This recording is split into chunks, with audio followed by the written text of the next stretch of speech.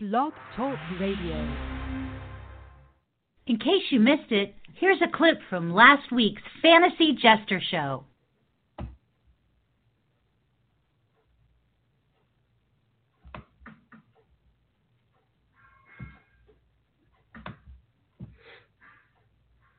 Still waiting.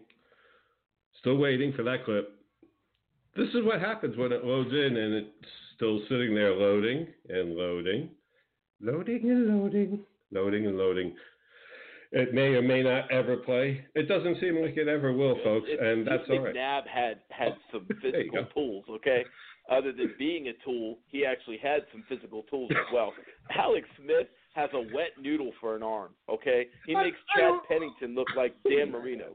So let's just be realistic about that. When you can say you turned Alex Smith fantasy relevant, you lead with your best foot. That's your best foot. And if you're Rex Ryan, you stay away from feet completely.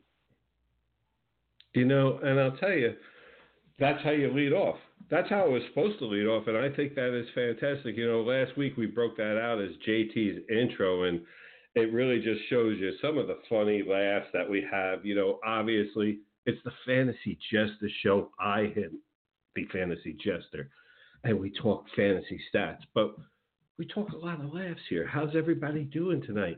Absolutely gorgeous night. Coming to you from Leesburg, Florida. It's absolutely beautiful tonight. Hope it's just as nice wherever you're tuning in tonight. Kick back, sit down, relax.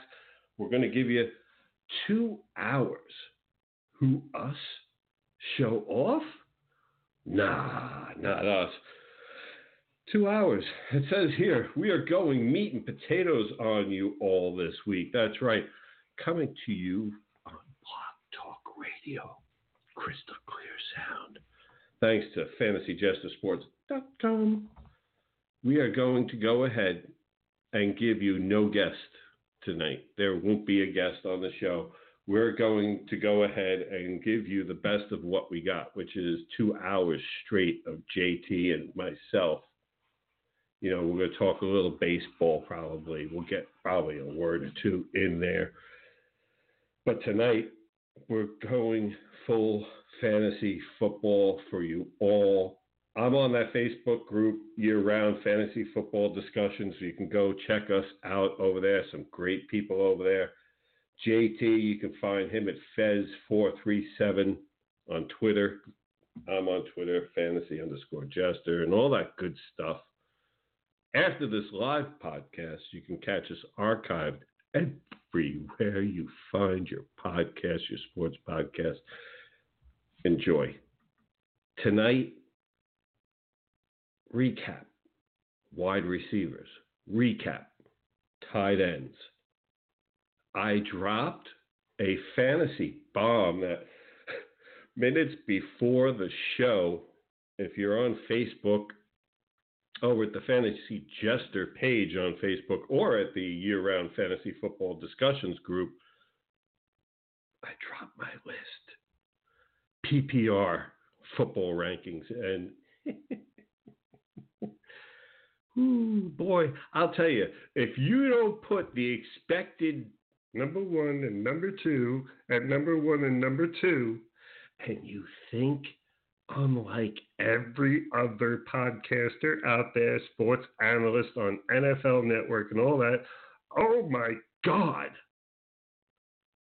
Oh my God. I can imagine what my phone's going to look like after this show. I'm going to, Lucy, you have some splaining to do.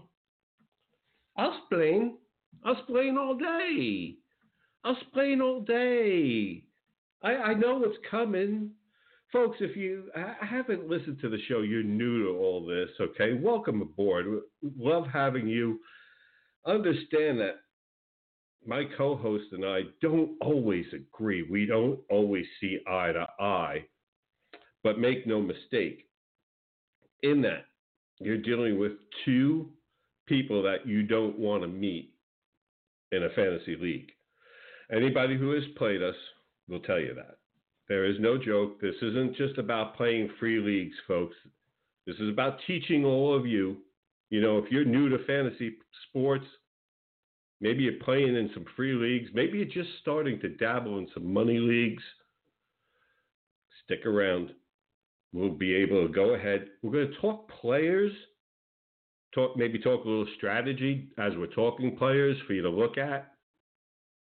But for sure, without a question, you're going to find out why the Fantasy Jester Show is the fastest NFL podcast out there right now. We have that 1-2 punch. We have the beard. Nobody has the beard. Fear the beard. You know who else? You know, normally right about now I like to get into a rant. I'm not going to waste time. I want to get the show going. We've got some great stuff for all of you tonight. If you are a football fan, if you're a fantasy football player, stick around, listen to what we're about to throw down. And I'm about to bring in a guy I have explained to everybody is the encyclopedia of sports.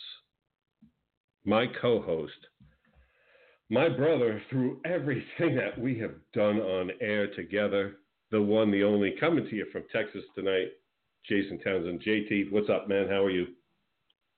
Jester, I'm doing good. You know, we got our big draft tomorrow. Got another night of talking fantasy football. Can't beat it. I mean, this is the best time of year for me. I love the other fantasy sports, but football's always been near and dear to my heart, and I'm ready to go on this. But, you know, I do have to say one thing before we get to this. See, okay. You know, at the end of the show last week, you brought up three letters that are a blast from a not-so-distant past, but a little bit of a past for us. F-X-E. You going to elaborate on that? You're going to still leave us hanging like you have for a week? FXE, for those of you who don't know, is Florida Extreme Entertainment Wrestling. We did it for charity. We did a couple of things for wrestling. And, yeah, we kind of did talk about that at the end of the show, didn't we? Like last minute, you threw that at me, and I wasn't expecting it. And thanks for throwing it at me right now. I had forgotten that we had talked about that. Yeah, catch me later in the show. We'll talk about it more. I just want to I really do want to get to the whole football scene, to be honest with you. We'll get into that later on. Florida Extreme Entertainment, folks, wrestling, go check it out. We've got a lot to talk about there, too. We will get into that. Sarah Kelly was on. She kind of dropped a bomb, right. JT, if you will, of her own. Let's recap for everybody. Go ahead. Listening to her, kind of making me want to avoid Mr. Aaron Rodgers in my yearly and dynasty leagues at this point. So she had some interesting things to say. You know, for me, and for those of you who've missed it, go back and listen. It's an incredible interview. Sarah Kelly, PA-C, on the show going into, she's done this surgery before, fixed the shoulder, like Aaron Rodgers has had. And I went into it looking to prove that he would be okay and discount what I had read somewhere else that, you know, there's a 37% chance where he could get injured again. And I'm trying to help prove the Aaron Rodgers case. And wow, I got something completely different out of it. And all I could say is Aaron Rodgers owners, be wary, maybe try and work deals. After that, I couldn't hold them in. And that's not me. I mean, listen, you don't listen to me on the medical advice part, okay? That's right. Why we have her, and that's why she's called the expert. And go listen to the interview. I'll tell you what, don't listen to me on it. Go listen to the interview. Go listen to what Sarah Kelly has to say. It is her field. And then make up your mind on whether or not you want to continue owning Aaron Rodgers. Bottom line. The other bomb, let's see, what was the other one? Yeah, what did we do? We're talking football here. Let's get into the meat and potatoes, as you call it. Your running back list that you posted right before the show. Now, I don't know if you're hanging out with Are you hanging out with the Coronas tonight? Or, you know, I mean, you got a little something in the canteen that you're not telling me about. But a little curious what you were thinking and why you posted it. Well, first of all, right now I have in the cup. It is ice water, actually. I am armed tonight. I am armed tonight. My sugar fix before the show and during the show right now is red licorice. Nope, I'm on sugar high. That's about it tonight, folks. Sorry. Okay. No, and we'll get into that. I dropped a bomb running backs before the show. And listen, we're going to give our whole running back list in a moment. Why don't we go ahead, just give a quick recap.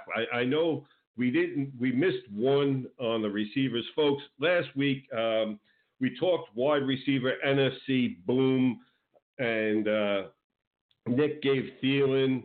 I'm feeling Diggs on that of the two, and JT gave Sterling, which, boy, I'll tell you, watching that preseason game and seeing how Webb was able to find that kid nicely on the sideline, right? Not just Sterling, makes you feel good about what's behind Eli.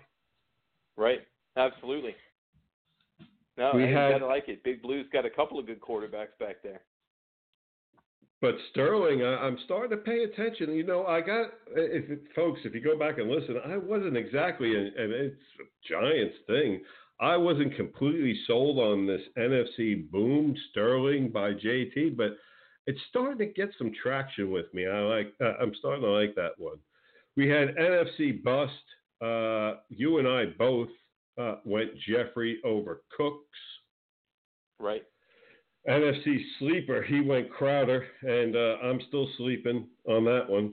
And no, you gave a fantastic pick, folks. This is one that I highly, highly endorse.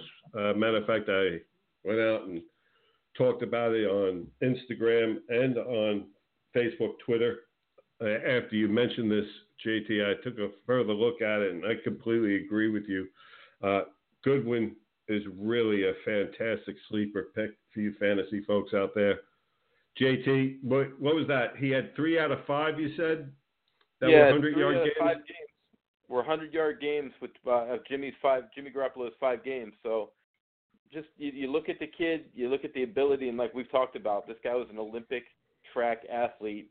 And if anybody watched the Chiefs game last night and watched Tyreek Hill get behind the defense, this guy can do the same thing.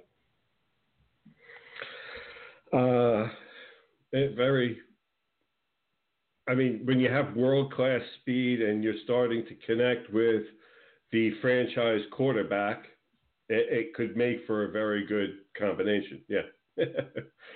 I don't know. Just call me crazy, folks. Next, you are crazy. He went AFC boom, Demaryius Thomas. I think his boom left the launch pad a couple of years ago on Demaryius. Well, hey, wait a minute. What? Don't forget, that's not only 25 targets a game, or 25% of the targets. Oh no, not that. Too. Oh my Lord, folks. Yeah, he went all new math on my ass. I'm going to tell you right now. Folks, let me explain something to you why I'm into stats and numbers and all that. I happen to be a math major. I ran out of math courses in high school, stuff like that. It's just always been numbers. And when you can lose me talking about numbers, Nick did his job there. He had me completely in a circle, all new mathed out, somehow came up with Demaryius Thomas. And if that works out, I'm almost willing to bet the blue beard on that one, folks. You went Juju. So of the two, I went Juju as well. And, obviously for the AFC, I was looking at a couple of different people, but my sleeper was Corey Davis. I think that kid right there was somebody fantastic as a sleeper, AFC sleeper. He gave Kelvin Benjamin, which could be. Does he finally do something that nobody's expecting? I don't know. But you gave a kid, and actually wasn't able to give a kid, but you had mentioned a young man from the next town over from me in Teaneck, New Jersey. Go ahead. Your sleeper in the AFC? Well, I want to talk about a wide receiver that was a top 24 wide receiver last year in fantasy, and a lot of people don't realize that. Kid from Temple University, Robbie Anderson of the New York Jets, guy that averaged 14.9 yards catch last year, just over 960 yards, 7 touchdowns. You got a kid that had no quarterback to speak of whatsoever. You got to like what you've seen from Sam Darnold so far. There is a looming possible suspension for this kid for an off-the-field incident during the offseason. I'm talking if he plays a 16-game schedule, I could see a nice mid to high wide receiver 2 for this kid.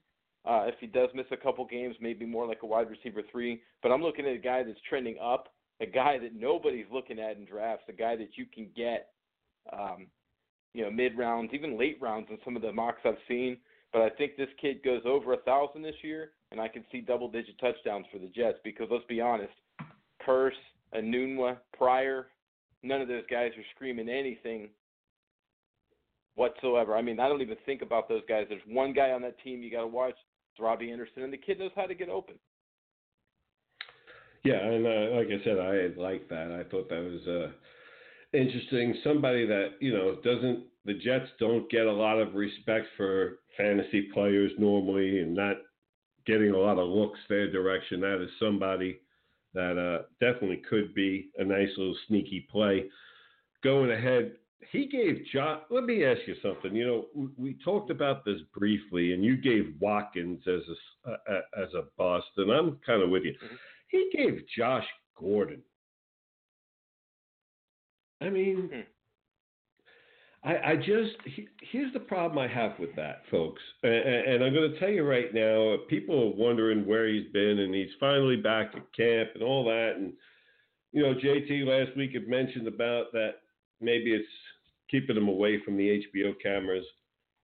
But I want to throw something to you and something for people to chew on. The guy that we're talking about. Once upon a time in 2013, he had 1,646 yards. Now, he did that in 14 games. And he did that with Brandon Weeden, Jason Campbell, Brian Hoyer. Those QBs would make me want to drink too, folks.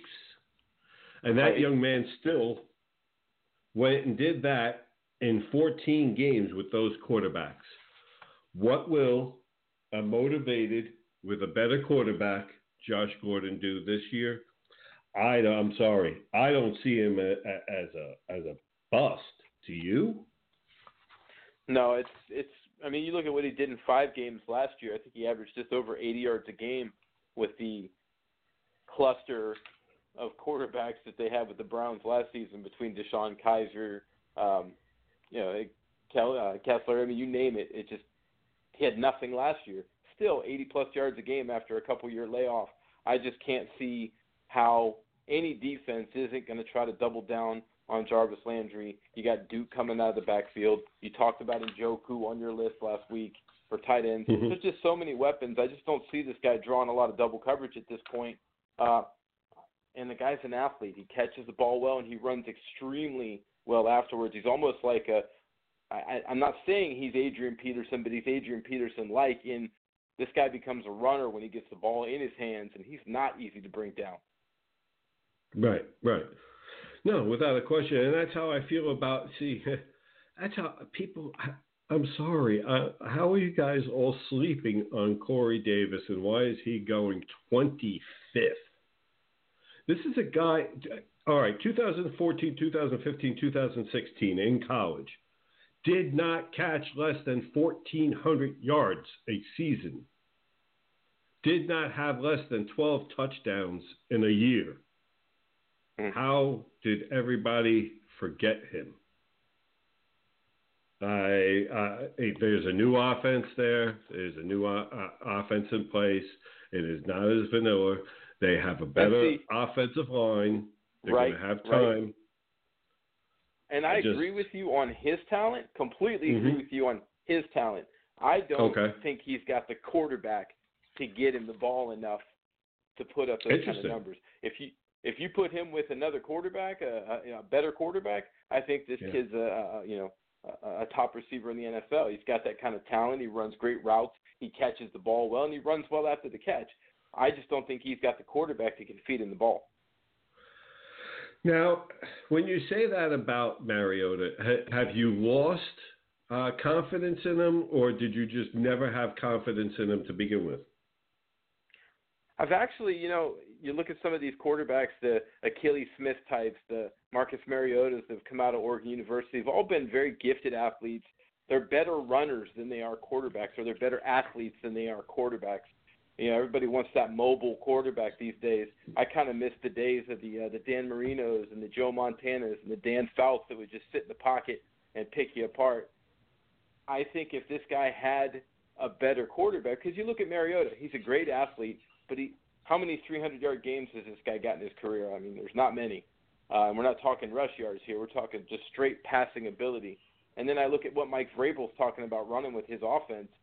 I think they're going to run the wheels off of Derrick Henry and Lewis in that backfield. That's just what I see. I think Corey Davis is immensely talented. I just don't have faith in his quarterback. No, and that's where I think we disagree a little bit. I don't see him as an elite quarterback. I see him as better than he was last year, for sure. Quarterback again, mid-2? Again, here's the thing.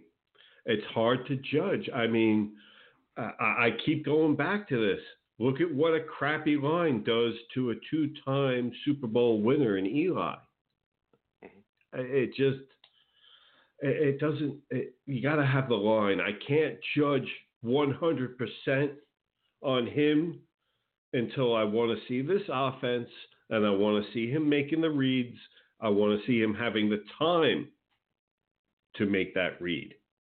See, I can't tell if he's reading. I can't tell if he knows how to read a play if he doesn't have time to read. There's a term that people used to use for Randall Cunningham back in the day, and I see it with this kid. He's got happy feet.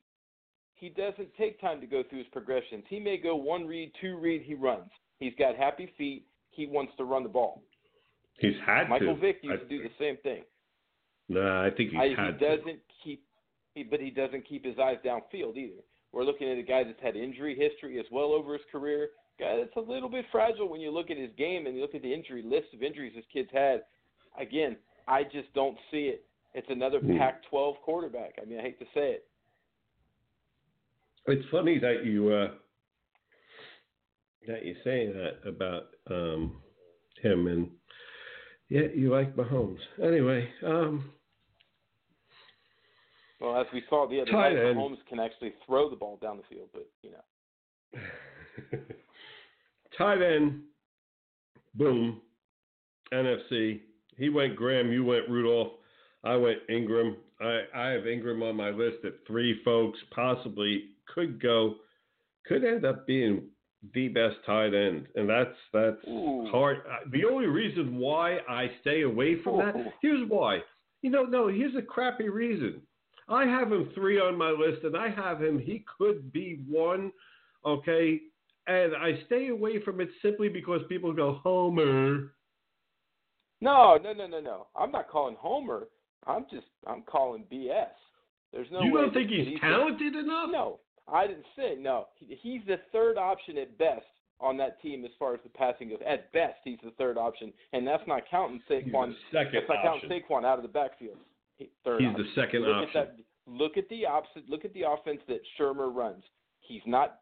Doesn't ignore the tight end, but he doesn't feature the tight end, which is why they're splitting Shepard outside a lot. If you watch some of the reps so far in the games and what they're doing, it's going to be Odell, Shepard, then maybe Ingram, but I think Saquon's going to have a lot to say about that. Where do you feel? Okay, so you don't think the 3rd best tight end is possible? I'm not saying it's not possible. I just don't see it. I don't have him in my top 5. What? Who do you have ahead of him? I mean, you got to look down the road. Obviously, I have Rudolph in front of him. You got to have Travis Kelce in front of him, plain and simple. I know you guys called Greg Olsen. You have Rudolph ahead of him but based again, on what? I look at what Rudolph's done in the system he's had, and I look at the quarterback that Rudolph's got, and I look at the offense that Rudolph's got. Rudolph's been a guy that's been targeted. Rudolph's a guy that's in the red zone that's going to catch 9 or 10 touchdowns. He's a guy that's out there. I mean, we've had 1 year of tape on Mr. Ingram, and that was a year without Odell, a year with no running game, and a crappy line. So I want to see what Mr. Ingram can do when there's other targets out there. They're going to be demanding the football. Because let me ask you something. Hold on. Mm-hmm. All right, hold on. Let me get with Rudolph for a second. All right? Mm-hmm. I have, let's go over the numbers on him real quick. 93 targets, 63 receptions, 611 yards, 10 touchdowns. Okay. Where do you have me wrong? Where do I have you wrong? 93 targets, 63 receptions. Okay. 611 I'm trying yards. to figure out where this is. I'm 10 trying to figure out where touchdowns. this is a bad thing. Where is this a bad thing? Where is that not top 5 production right there? I have it listed as 7th. I mean, you know. That's what I have. I say potato on that one, my friend. That's also without I have Ertz ahead of him. That's without Kirk Cousins. My prediction includes Kirk Cousins. It's this year. Ertz may not even have a quarterback week 1, as Mr. Nick Foles hurt his throwing shoulder the other night, and Carson Wentz doesn't look like he's ready yet. So, you know, we've talked about that. We don't know what the situation is going to be in Philadelphia for Zach Ertz. But I'm looking at Kirk Cousins, a guy that likes to throw the tight end position, a guy that can lead the tight end, and a guy that knows how to throw the football quite a bit better than what they had last season. Keenum had a nice 67% completion percentage. How many of those were to Jerick McKinnon, Dalvin Cook before he got hurt, underneath type of things? Kyle Rudolph's going to surprise you. Now, you busted out those stats. Give me the stats the year before when Sam Bradford was there, because I think Sam Bradford's a little bit more of a pure passer in the mold of Kirk Cousins. Do you have the year from 2016 stats on there? I could. Let me see. While we're doing that, let me ask you. You don't feel I had mentioned Olsen as a bust? You don't have him as a bust? And now, mind you, when we're doing this list, I know you talked about him getting hurt, which is why you have him as a bust. I'm looking at it as if these guys play a 16-game schedule. I still think Olsen's got another year in. I think Olsen's still a top 5 guy. I look at Funchess outside, who took some steps forward last year. Curtis Samuel starting to show a little bit this preseason in what they thought they were getting when they drafted him in the second round last year. You know, you get DJ Moore. He's a rookie. I want to see what he does against, you know, some top-tier competition before I'm ready to crown him, as Dennis Green would say. So at this point, I still think Greg Olsen, top 5 tight end. All right. Okay, so you think let me expound on that one real quick before we get back to Kyle. You think Olsen is going to make the whole year? Yes or no? On my prediction, I'd like to say yes, because that's what I have it going, what I'm based off of. He got hurt last year. I think he got dinged up the year before. But you got to look at it this way. He missed quite a bit of time last season. So you'd think he's had plenty of time to heal and heal properly. So at this point, up to, let's say, the last year or two, he's been a pretty healthy guy in Chicago and in Carolina. So I'm going to go ahead and bank on him that he makes a full season this year. Kyle Rudolph. Okay, I said 93 targets. He's only had 93 targets or better once. Oh, he had 90. Actually, he had 93 targets and 132 in his career. So he's. Okay. I'm calling for almost career high in targets. Receptions, I'm calling for 63, which would be second best in his career. The 611 in yards would be his second best in his career. The 10 touchdowns would be, son of a bitch, where are they? That would be career best. So with him having a career best, I have him at 7th, pretty much. Mm-hmm. Okay, but what are we looking at on 2016? Did the Minions get you that yet? Yeah, what did you do one from 2016? That's when he had 132 targets. He's never had more than 93 other than that. Right, but in 2016, we're talking about a guy 132 targets, 83 catches, 840 yards, 7 touchdowns. We're talking about a guy that, again, had Sam Bradford that season, who, again, is a lot more of a pocket passer in the mold of a Kirk Cousins, and I think a better thrower of the football than what you saw last year in Minnesota. So when I see a quarterback like Kirk Cousins, which is a lot more like that, I think you're going to see more out of Kyle Rudolph, which is why I have him as the boom tight end for the NFC. And you want to hear something about that? His catch percentage was his worst that year at 62.9. Right. And he's still looking at a guy to 83 balls. Yeah. All right. Well, you have him ahead of Ingram for sure. All right. Yes. You have Gronk ahead of him, I'm sure. Yes. Kelsey. All right. Mm-hmm. At this point, I still think Olsen belongs in front of him as well. All right, moving along. Let's get to sleepers. He said Ben Watson. I don't. I'm sleeping there. He might be asleep by this time of night. Ben Watson's so old, he's sleeping by this time of night. So he's accurate in some of what he has to say. I remember when Ben Watson. Never mind. You've got Ricky Seals-Jones as your NFC sleeper. I have Mr. Hooper. You want to give why you have Mr. Seals-Jones? I saw a little, I got to see a little bit about him towards the end of the year. I like his athleticism. He runs nice routes. He blocks fairly well, too, so I don't see him coming off the field. Nice big target. And, again, we just got done talking about Sam Bradford. Well, who's quarterback right now in Arizona? Sam Bradford, a guy that likes to use the tight end position. This kid's got the athleticism. He'll run the proper routes. And let's be honest, Larry Fitzgerald's getting up there. After him, I think they said the Arizona Cardinals have the most catches to replace after losing guys from last year. 234 catches gone off of last year's team. Those have to go somewhere, and it's not going to be Christian Kirk. Let's be real. If you saw this kid's combine or his pro day, he's a nice player, but I just don't see this guy when the lights come on week 1 as being a factor. So I think it's going to be Larry Fitz, David Johnson, and Ricky Seals-Jones. I can see a lot in the middle of the field for him, especially with Sam Bradford throwing the football. Are you concerned about a suspension? At this point, you never know what Roger Goodell's going to do. I mean, you can be innocent, actually found innocent like Ezekiel Elliott was last year, and still get a 6-game ban. So who knows what the Tsar, the Emperor Palpatine himself, does. I don't even bring up Roger Goodell at this point, but we'll see. It's hard to tell anymore. And folks, we've said it before, and I'll say it again. I mean, Ricky Seals-Jones was charged with assault, disorderly conduct, okay?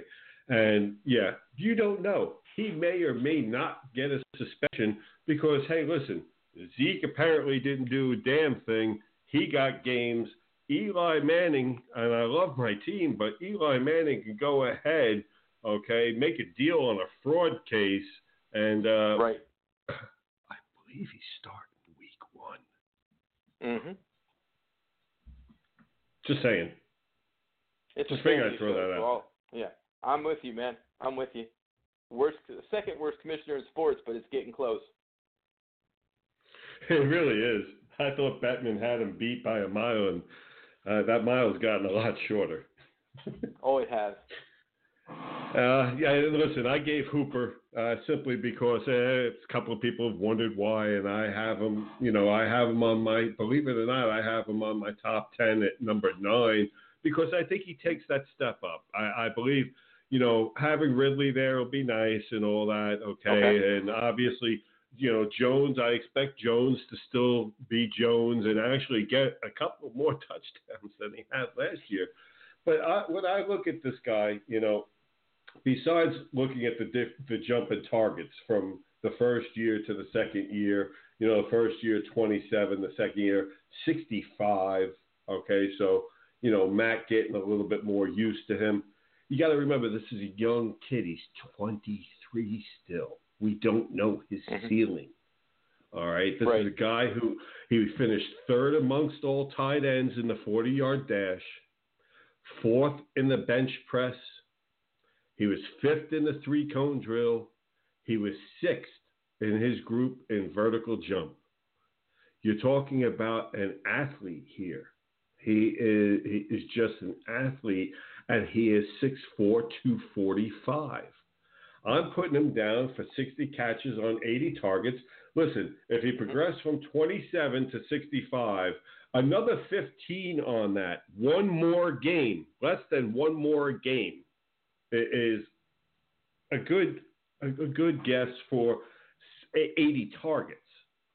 Now, based on what he's been doing so far, his percentages, I'm giving him about 60 catches, 672 yards, 6 touchdowns.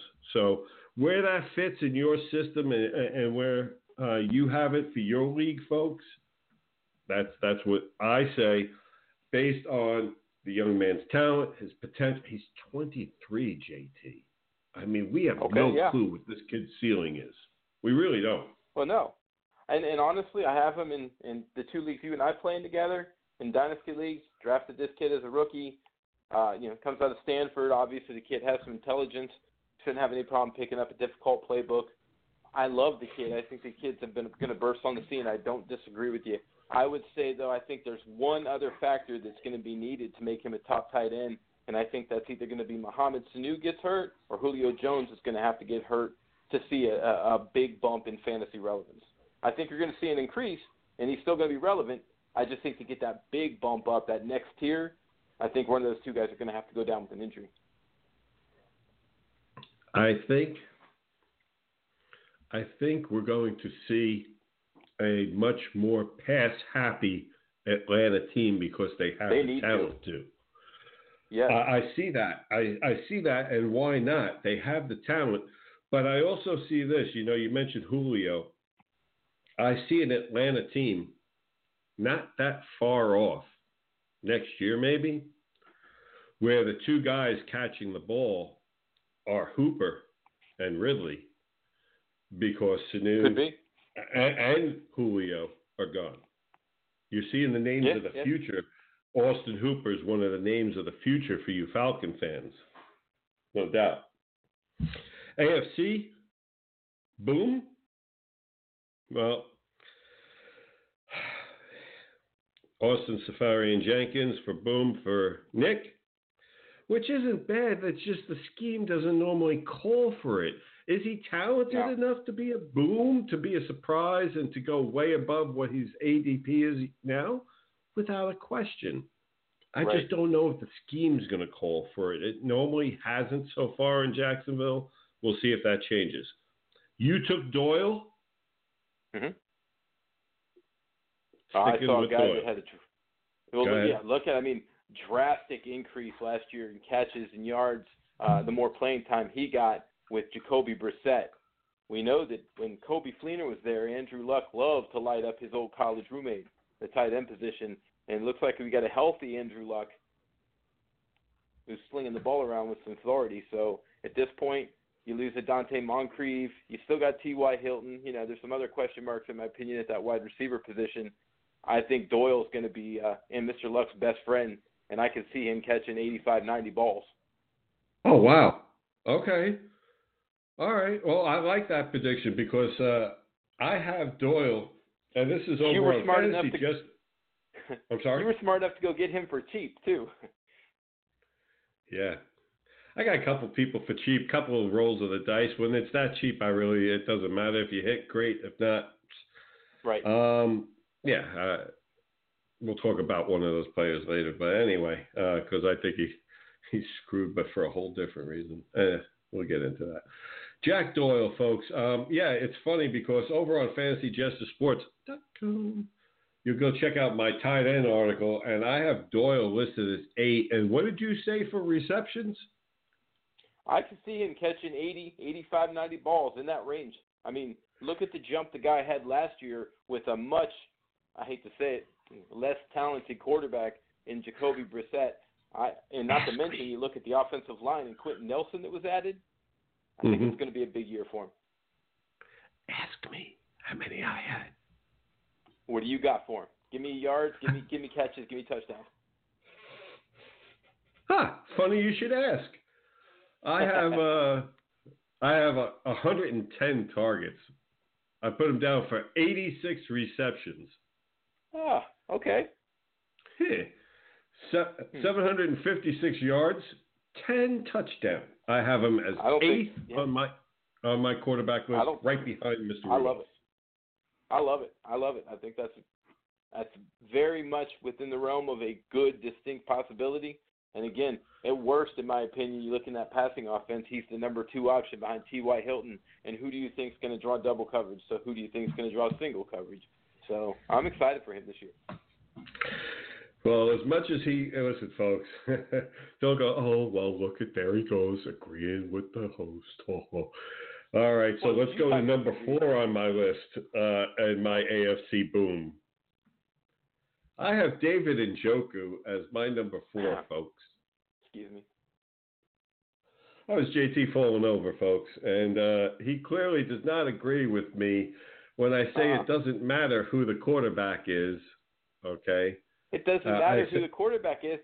It's because it's the system. Haley is not going to utilize that tight end to make him the number 4. You are out of your gourd. You're out of your gourd. And don't give me Tony Gonzalez this time because that guy. How does Tony Gonzalez not count? Stop. How does giving Tony Gonzalez not count? No. When my hand goes up, your mouth goes shut, as one of our favorite wrestlers would say. So here's the problem with that. This kid couldn't carry Tony Gonzalez's jockstrap, okay? When you have a guy like Tony Gonzalez, you have to utilize him. But other than Tony Gonzalez, show me when Mr. Todd Haley has utilized the tight end position enough to make a guy a top 5 tight end.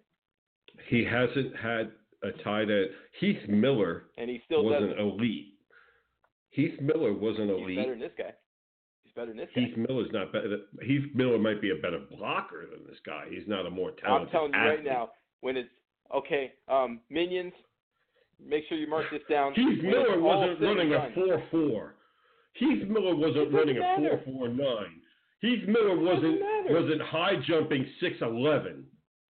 Last time I checked, Kayvon Austin runs like a 4.2, but that doesn't make him a wide receiver. Tony Gonzalez wasn't running a 4.49. And Tony Gonzalez could catch a football. No, You're crazy. This guy won't even make top 10. Book it. 68 receptions. You don't see him getting 68 receptions. You don't see him being a red zone target. If we're talking career numbers, maybe. Career numbers. Oh, my Lord. Both quarterbacks have gone to him extensively in both preseason games in the red zone, inside the 20. They are clearly making him their security blanket for these young guys. That is a vanilla offense right now.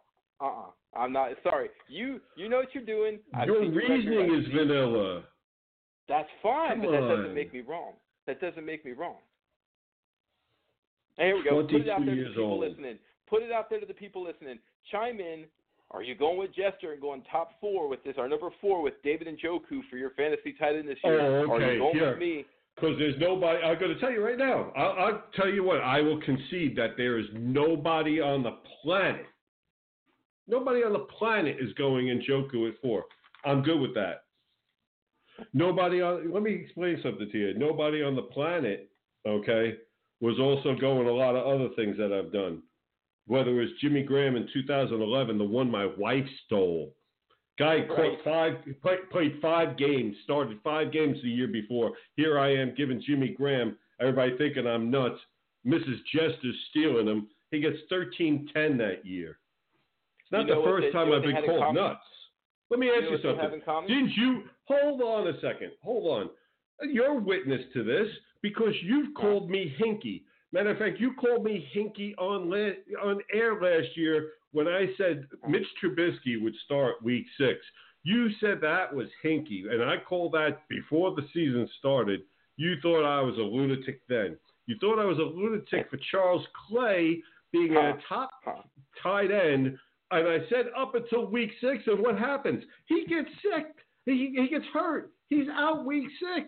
Okay. Not only was he a top tight end, 5th overall at that time, but he also went out the same week I said. Come on, it's not the first time you've called me nuts. Now, wait a minute. Because you are nuts. But first and foremost, that's right true, now, but that doesn't mean I'm wrong. If you could say it for vanilla, I could say it for nuts. Hey, now answer this question there. And who's the starting quarterback for the Cleveland Browns right now? Right now? No, who's been announced? It's already been announced. Oh, I don't know. Hugh Jackson, your boy, Hugh Jackson. You went back to 2007 with Hugh. You went back to 2010 with Hugh. Who did Hugh Jackson say was starting? Tyrod Taylor. Show me at any point in Tyrod Taylor's career that he's had a receiver catch more than 60 balls, because it hasn't happened. What are you talking about? You called 68 catches for David Njoku. Tyrod Taylor has never had a receiver catch more than 60 balls as a starting quarterback. It's not going to happen with David Njoku this year either. Who's he had that is anywhere near the talent? He's got Nick Sleeper. Kelvin Benjamin's at least as talented as this guy. Really? You think you put Benjamin and Njoku together? Njoku, you really think Njoku's that kind of talent?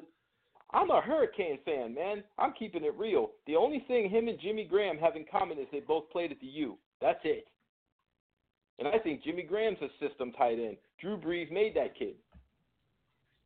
So let's just be real. I'm sorry. Njoku is not 40 balls tops. Let's go with bust. All right, let's go. Let's keep going because we got to get the running backs and all this stuff yet. We got running time here. Bust. He's got Vance McDonald. You have Eifert. I have Walker. Nice. I still think they're all right. No, I like that. And I'll give you that. Now, I just jumped on you for Njoku. I like that on Walker. See, that's hanging your balls out there, but I agree because I think Jonnu Smith's going to hurt that kid quite a bit. I think Lewis out of the backfield is going to hurt that kid quite a bit. So, and then Corey Davis, like you said, we both said he's immensely talented. I don't knock that. So I love that pick. Who did Nick have? McDonald. Vance McDonald. Is he even starting? Pittsburgh. Yeah. Yeah. It's up in the air, though. But here, coaching staff. What we didn't go into is sleeper pick. Okay. For the AFC. We didn't go sleeper pick tight end. And this is the last one for the tight end, folks, before we move on. You and him. Lay him out there. Well, you and him and I could have agreed. We could have made it a 3-way sweep. But I came off of it just to have somebody else, actually, to be honest with you. But I like the Gesicki pick. Go ahead. You give your Gesicki, and then I'm going to tell you who I changed it to, and you let me know what you think of him. Go ahead. You look at a guy that absolutely dominated at the Combine. Again, Combine Warrior, that's fine. The reason he sank a little bit in the draft was he can't block. You flash forward to Adam Gase running this kid with the first-team offense, and what has Adam Gase has repeatedly been yelling at this kid out on the field? We didn't bring you in here to block, pal. We brought you in here to catch touchdowns. You look at all the quarterbacks, whether it's David Fales, whether it's Ryan Tannehill, whether it's Brock Osweiler, everybody is lighting this big physical kid up in the red zone because he goes up, attacks the football at the high point, and he's extremely physical about it. You look at Adam Gase's offense when he had an actual healthy Julius Thomas who had back-to-back 12-touchdown seasons for the Denver Broncos in Adam Gase's offense because he likes to utilize the big body of the tight end in the red zone, and I just see this kid doing it for Miami. I do. I agree. He's looked great in camp. I like the rapport he has with Tannehill. He asks a lot of questions, and Ryan is more than willing to. Yeah, he asks a lot of questions. He is extremely eager to learn. He's like a sponge. And the best is, like I said, Ryan already is the type of quarterback. He he's not standoffish. He bonds with the receivers, with the tight ends. He works with them on a regular, and he just likes to be able to talk. He loves to talk football in general. So, can I throw something out there real quick? Because you and I mean, talk about a lightning rod player. You brought up Ryan Tannehill. I just want to throw this out there. For all the shows out there, and people have bashed this kid, always saying, oh, he wasn't enough of a leader, he's too quiet. So the reports come out this week that he threw a couple players off the field for bonehead plays and inserted himself as a leader in that huddle. And what's happening? Oh, who the hell? He doesn't have the right to be that. But, I mean, are you kidding me? I saw that. I thought I was the only one that realized that. It is the God's honest truth. You know, he's not a leader, then he leads. Oh, what's he do? Oh, come on. You just can't win. We'll talk about Tannehill later because, we'll be talking about Tannehill later, I promise you. No, listen, I got to go AFC, my AFC sleeper. And, you know, you mentioned big bodies. Mm-hmm. You mentioned Denver. I'm going to mention a guy that's 6'5", 246 out of Michigan. Jake Butt. Ooh.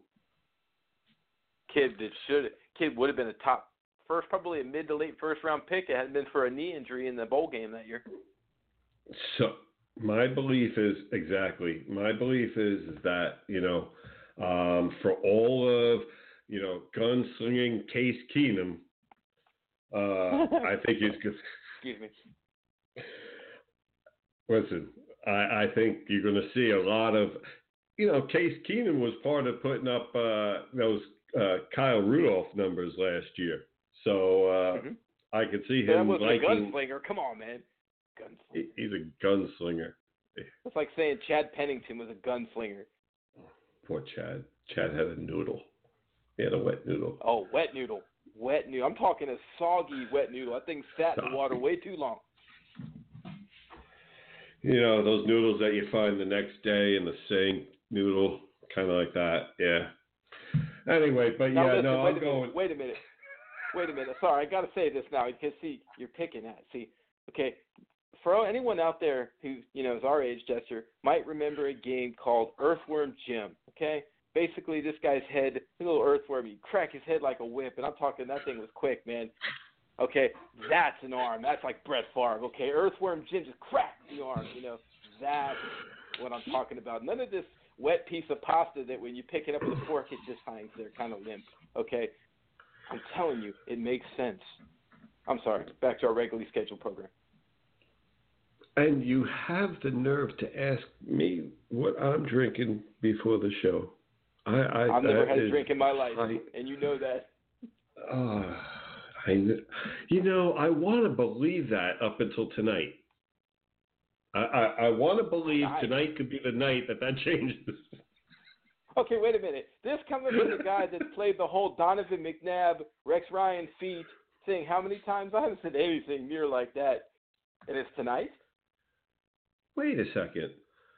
Why am I okay, you know, there's a million things that I could go ahead. I went ahead and I played the African music, okay, for you because you're well known, as highly researched, okay, and I made a joke that you are in Africa right now, okay, and you know what? That wasn't good enough.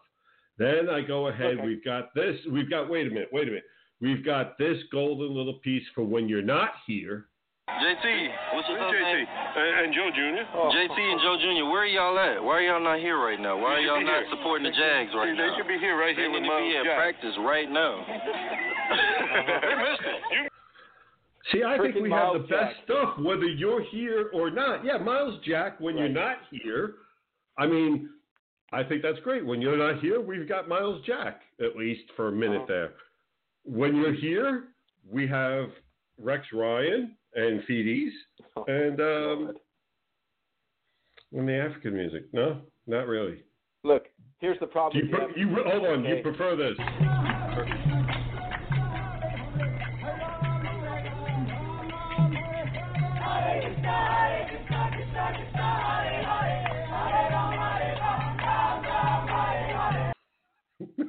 See, but but you can't play that anymore because, well, what happened? See, what had happened was I couldn't get the bone in my nose just right when I was hanging out in Wakanda, and it's not Wakanda forever because they threw my ass out so fast my head spun. So we have to come up with something else. They threw you out faster than Omar Kelly. I don't think they'd ever let Omar Kelly in. Nobody even accepts that guy's any part of anybody, let alone will take credit for him. I got. Hey, you got a problem with that, Omar? You got a problem with that, Omar? You know where to find me. Omar. Just when you think it couldn't get worse, folks, he literally calls out, Omar, meet me after school, 3 o'clock behind the gym. No, 2:30. Okay, I like to do my killing before lunch. Oh, Lord. Folks, making friends as usual. I'm sure that will be a clip somewhere along the line. And you know damn well I'm recording this one. Oh. Don't blame me this you time. You see that, folks? Do not blame me this time. No. I got blamed. Wait. FXE. FXE? You all right? Yeah, I got folks, something. This segment's brought to you by Sudafed. You all right? FXE, later on. Hit me up. We're on a roll. Fantasy people are loving us. All right. Here, I got a quick RB stat as we go ahead. Let's talk running backs, okay? You alluded to it earlier and the boom and all that. But here, I have a quick stat I just want to throw out to everybody. You know, I've talked about Todd Gurley, and I really do. He might not be number one on my list, okay? But let me tell you, folks, he's number 2. And there's a reason. You know, most yards from scrimmage before the age of 24 ever in the NFL. Let's take a look, shall we? Before the age of 24, most yards from scrimmage, number 1, Barry Sanders. Number 2, Clinton Portis. Number 3, Edgerrin James. Everybody forgets the edge. Not me. Number 4, Emmitt Smith. Number 5, Todd Gurley. Most yards from scrimmage before the age of 24. 5th all time for Todd Gurley. Got some nice names around them. It's a good start. It's a good start. It's a great start. Yeah, great names. Funny you bring that up, too. You know, my favorite stat in the NFL came with one of those players you just mentioned, Barry Sanders. Everybody, remembers him as one of the all-time greats, as do I. One of my favorites to watch. But he's also the running back that has the most carries for a loss in his career as well. That tells you how damn good this guy was to put up the yards he put up while owning that stat. Yeah. You know, the reason why I said that about Edgerrin James, somebody had asked me, who's the edge? I was like, he plays for you too, doesn't he? Oh yeah, fantastic. I love his guitar playing. It just brings a whole different style. Absolutely. Oh my God, who is Edgerrin James? I want to. Anyway, the list. Kamara, I had him first. Before we get into boom and bust, let me go ahead and. You know what? No, screw all that. We'll get to him in a minute. I'm gonna make people wait. It's not that time yet. See, right now it's AFC. Boom. It's AFC. Listen, I'll let people keep thinking I'm nuts a little longer. Why not? It wouldn't be the first time. Why not? It's all good. Let's go with AFC RB, our good old running back position, folks. Boom for the NFL. JT, I'll let you go first on this one. And we're talking NFC here. Our boom in the NFC, I think this year. AFC boom? AFC, I'm sorry. Well, I want to go to former San Diego, now Los Angeles Charger, Melvin Gordon. And there's several reasons. I look at a guy in Gordon last year that really came into his own, stayed healthy, was a factor in the passing game, a factor in the rushing game.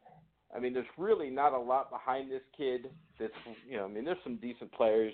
Ecklers and those kind of players that are behind him. But I'm looking at a guy that this season you lost Hunter Henry. I think Hunter Henry was going to be a big part of this offense. You've got Keenan Allen, but let's be realistic. Over the last 3 seasons, Keenan Allen has averaged 8 games played. Okay? There was a 7, there was a 1, and then he did play 16 last year. So until I see a little bit more from this guy, I want to see he can put a couple years together where this kid can play every single game. I think you're going to see a big decline in Phillip Rivers, but I think you're going to see a big increase as Melvin Gordon shifts over to be the leader of this offense, and I see him as the boom running back in the AFC.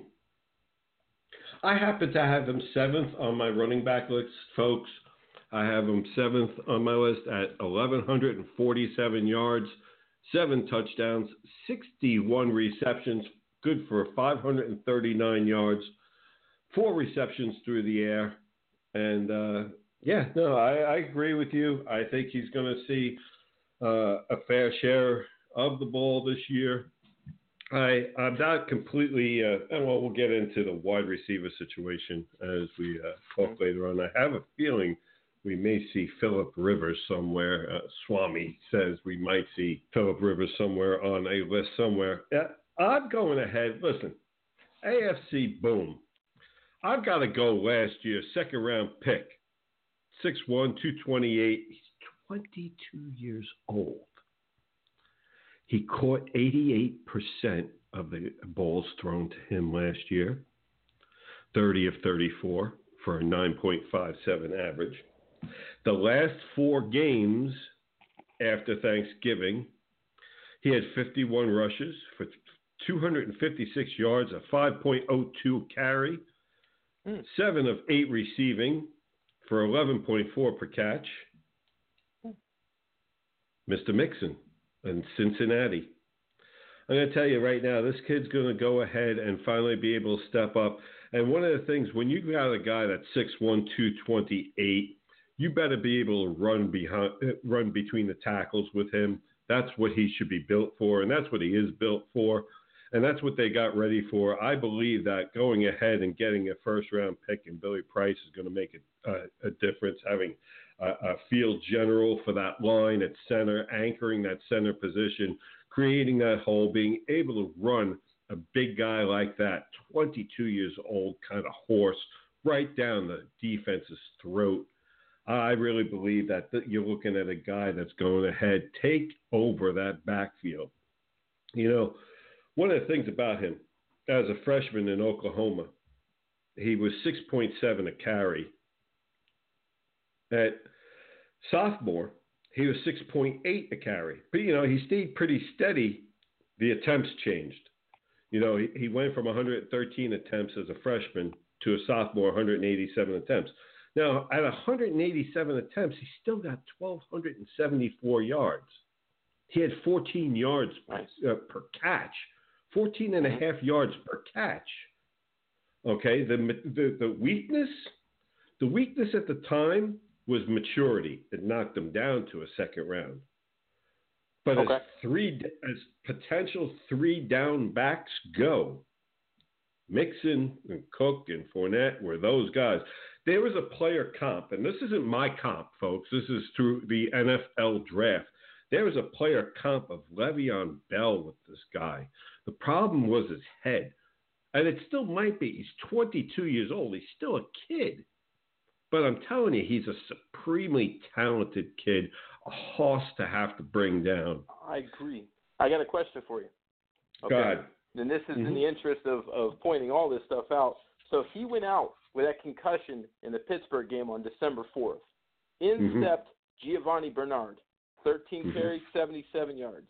The next game, 11 carries, 62 yards, 6 catches, 68 yards. He had a clunker against Minnesota. That's a tough defense. 23 for 116 rush, 7 for 52. This is the same game.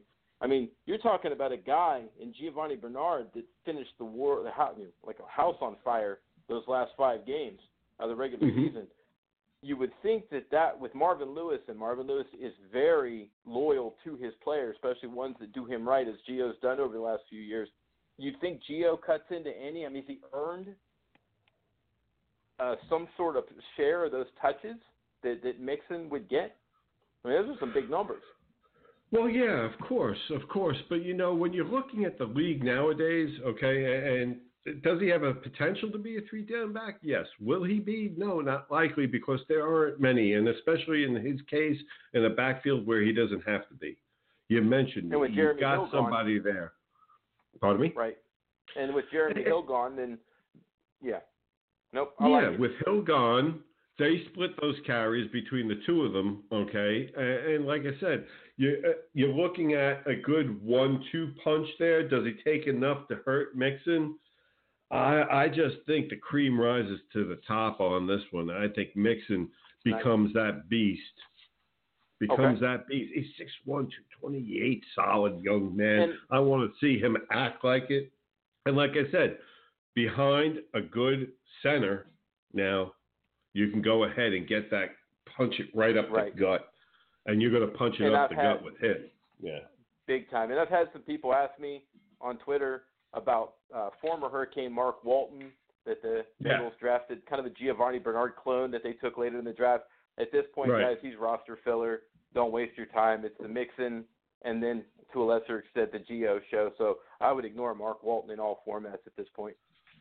What I've been hearing is Walton probably a practice squad guy is what I've been hearing. Squad, so right. Yeah. Moving along, let's go to AFC bust. And it's funny. We have an AFC bust that both of ours, two different guys, both come from the same backfield. Well, I led off last time. You lead off this time. All right. Well, here's the thing. I have Marshawn Lynch as a bust, and you have Mr. Doug Martin. And it's very interesting. See, I went ahead. You mentioned about grabbing somebody cheap on the cheap. I went and grabbed somebody on the cheap in a dynasty league in Doug Martin based on one particular fact. I believe that besides his age, I believe that there's no way Marshawn Lynch and John Gruden exist all season long together. You're talking about a guy who had problems existing with Pete Carroll, okay, which is like, if you can't deal with Pete Carroll, you could find a problem with a mushroom. I mean, to think about the kind of personality, the temperament. Watch Marshawn Lynch jake it one play and watch Chucky lose his shit on the sideline and Marshawn just be like, F you, buddy. Because Marshawn does that to everybody anyway. I can see him shutting out Gruden, and I can see Gruden not giving a shit, showing, hey, listen, this is my team, not yours. Watch you ride the bench. So that's why I went with Martin. But I'm starting to wonder about the Martin play because of Chris Warren. Now, I'll leave you to go ahead and fill in Doug Martin, and then we'll discuss Warren. Oh, I mean, you look at the Oakland line. The tackles are in flux. I think that's you still have Assembly, Kelechi Assembly right in the middle there. You still got Hudson in center. But here's my problem with Mr. Martin. Marshawn Lynch has dropped some lbs finally. It looks like maybe he's eating some diet Skittles. Who knows? Or low sugar Skittles. I don't know. He's lost some weight. He looked awful fast the other night. Actually, granted the play got called back, but I saw some breakaway speed from Beast Mode. Right now, if you listen to John Gruden, Beast Mode is listed as the starter. So he gets first crack. I think you're going to see a Marshawn Lynch who was embarrassed last year. I think you're going to see a Marshawn Lynch that only has this year left on his contract and already has said he wants to play another year. So we're talking about a player in a contract year. So I think he doesn't pull the old Keyshawn Johnson, okay, take my ball and go home. I think we see a guy that toes the line better than normal. And I think we're seeing a guy that's more talented. Doug Martin's a good player. Doug Martin's not a great player. Doug Martin was a cheap contract still in Tampa Bay, and they see fit to get rid of the muscle hamster for a reason. The guy is never around in the fantasy playoffs. The guy always gets hurt. And let's be real, the guy's really not that good in my opinion. He's a good running back. He's not an above average running back. So to me, he's better suited as a change of pace, maybe a pass reception guy, maybe kind of a backup running back number 2. I just think Marshawn Lynch has a big year this year to prove the doubters wrong. So it's more of a push for Lynch than a knock on Martin. I just think a big year from Lynch is coming, and I think Martin's getting drafted way too high. I would like to go ahead, Mortimer, and make a trading places bet that Marshawn Lynch is not the starting running back by the end of the year. And if we're talking not due to health, I want to talk about you say not he gets health. removed. I'm saying that him and Chucky end up being oil and water. Okay, so you're saying he does the Keyshawn, sends him home and says, I'll pay you just to stay away. Now, you're saying it yourself. It's not like he hasn't done it before. Oh, I know he's done it before, but okay. I don't see it going What better place to do it? Hold on. No. What better place to do it than on a team that you're first coming to, okay, with a player that you know isn't the future of the team, but to set the tone of the Chucky dynasty that he's going to try and build. Neither one of those guys are the future of that team. Neither one of those guys are the future of that team. Who? Martin or Lynch. Oh, no. Okay, listen, I'm willing to go ahead. Like I said, my only reason was filling in Martin because I think Marshawn's not going to last. Okay, but I'm seeing past that where I don't think it's going to be Martin either. I'm thinking, Chris Warren, 6'4", 250, is starting to make a name for himself. Remember, this kid was behind Donta Foreman in Texas, but he's no slouch. Okay, how about this for you? Since we're here making predictions, this time next year, I'll be collecting on this prediction, maybe a little before that, but the running back for the Oakland Raiders this time next year will be Le'Veon Bell.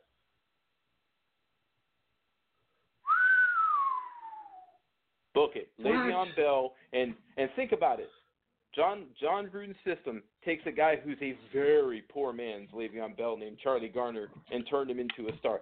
Similar skill set, really good receiver out of the backfield, good between the tackles, patient runner, and turned that guy into a star in his first trip around Oakland. Oakland tried to trade for him this year, but wasn't able to get something done. I think he signs with Oakland in the offseason.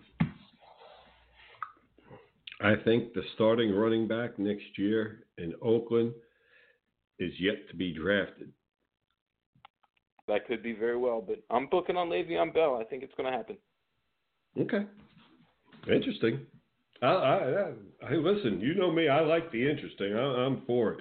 Speaking of interesting is our sleepers.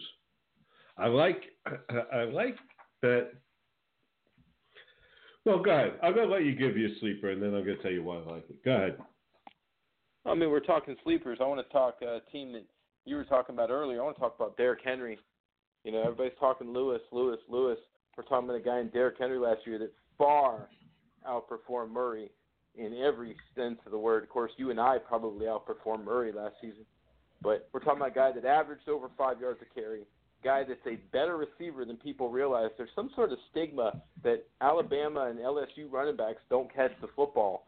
There's this guy named Spencer Ware who proved that wrong in Kansas City a couple years ago. And Leonard Fournette caught 30-plus balls last year. Ingram's an accomplished receiver. Even Trent Richardson can catch the football.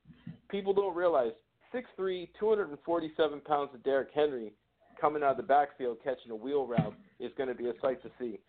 I really think this guy, this is his chance. If he gets off to a hot start, which I think he's going to, I think you can see this guy getting 15 to 20 touches a game easy, and he is by far the goal line and red zone running back. I just think this is Derrick Henry's year. I'm looking for about 1,200 yards and 13 to 15 touchdowns rushing. I think another 200 or 300 receiving on top of that.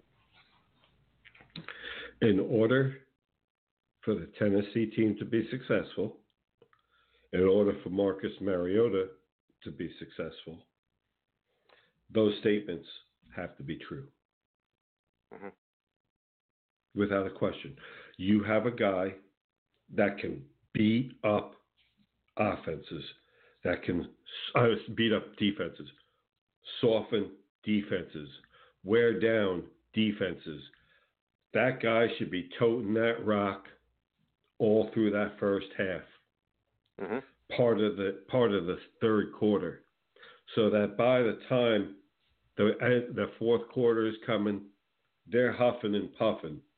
Now you throw out there a little Dion Lewis, a little bit more now for that change in speed as they're beaten up. With that, you give Mariota a good play action, that one that's believable. No, I like the fact that it's a sleeper because to me, the success of that team, the success of Mariota taking that step in general really does run through him. You mentioned the goal line. Good point. Right. You mentioned the goal line and the importance that this young man now has to do. And I believe that he could step up. I think that having DeMarco Murray there kind of left him a little disheartened that he was the guy. Now you look at it and everybody knows, well, they didn't bring Dion Lewis in to be the guy. They brought him in to be the passing back and all that. That he really has to be the guy. I think the mindset is what's going to help get some of what we have yet to see out of Derrick Henry. So I like the pick. Dr. Foreman is my AFC running back sleeper. Talking about a guy, 6'1", 235. November 19th last year went down with a ruptured Achilles tendon. Now, people are wondering, how could you give this guy as a sleeper when he's currently on the PUP and might not play those first 6 games? Because it doesn't matter. In the end, see, I think he's the guy that you have on your bench, not for the first what's going to happen the first half of the year, but for the second half of the year. See, because regardless, you got to think ahead. This isn't a pick that it's going to help you at the beginning of the year. See, you're still talking about a guy as a sophomore ran for 7.1 per carry on 94 carries. Then they decided, okay, well, let's see what he does if he totes the rock a little bit more as a junior.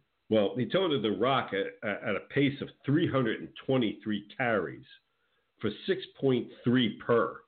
Now, you do the math at home, that's 2,028 yards as a junior in Texas.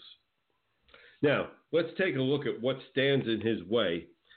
When he comes, let's say he doesn't start out the season. Let's go worst case scenario. He stays on the PUP, doesn't come back until after week 6. Here's what stands in his way. A Lamar Miller running out of gas. A 27-year-old, former fourth-round pick from the beloved Dolphins, that is running out of gas. You've gotten all that you're ever going to get out of this fourth-round pick, folks. In 2014, he had a 5.1 yards per carry. In 2015, he had a 4.5 yards per carry. In 2016, a 4.0 yards per carry. He's losing a half a yard a year here. Okay. To 2017, 3.7 yards per carry last year. That is not going to keep it. That is not going to allow him to keep that job when you have a young man that is 6'1", 235 and can explode when he wants. Well, and just to throw something on top of that, we're talking about a guy that was Mr. High School Football in the state of Texas. We're talking about a guy who was the nation's top running back when he played for the University of Texas. So we're talking about a guy that, he plays in Houston, which happens to be in Texas.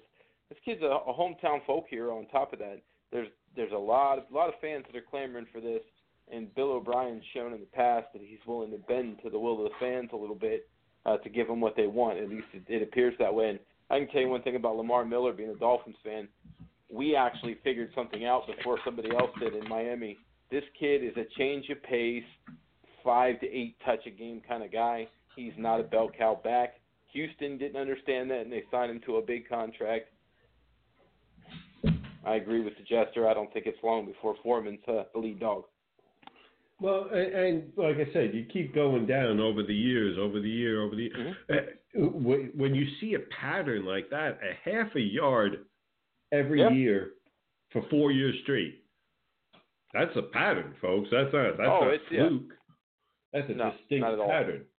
So I think they've just gotten as much as you can out of a fourth-round pick. He's worn out, okay? Mm-hmm. Wow. I guess I've avoided the NFC running back boom long enough. The controversial number one running back on my list, folks, I hope everybody's okay. There's people losing their shit out there. There are people losing their shit.